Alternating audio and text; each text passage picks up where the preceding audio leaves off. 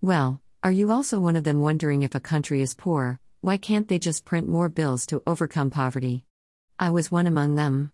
This is a common doubt in everyone's mind, and so to get this clear, let's discuss with an example.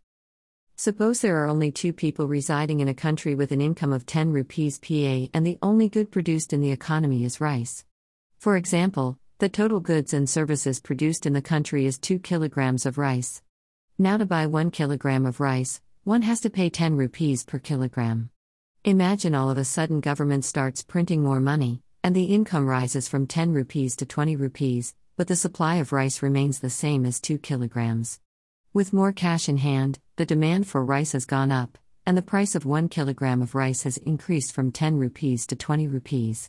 In both scenarios, the quantity produced hasn't changed, 2 kilograms of rice, but the price has been changed sharply, from 10 rupees to 20 rupees, due to excess money printing. So printing of money should always match the total production of goods and services in the country, or else inflation can destroy the economy.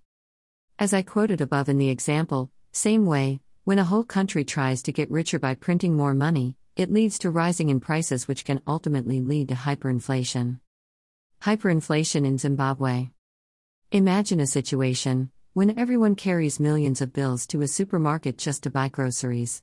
Terrible, right? Actually, it happened when Zimbabwe was hit by hyperinflation. In 2008, prices rose as much as 231 million% in a single year. Greater than in simple, imagine an egg that cost $1 before the inflation would have cost $231 million after a year. When does it work out? But it is not true that a country can never become rich by printing more money. This can happen when it doesn't have enough money to start with.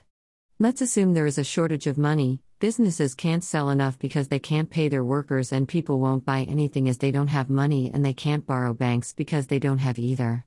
In this case, printing more money lets people spend more, which lets companies produce more, so there are more things to buy as well as more money to buy them with.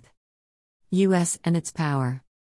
At the moment, there is one country that can get richer by printing more money, and that's the United States. This is because most of the valuable things that countries around the world buy and sell to one another, including gold and oil, are priced in US dollars. So, if the US wants to buy more things, it really can just print more dollars.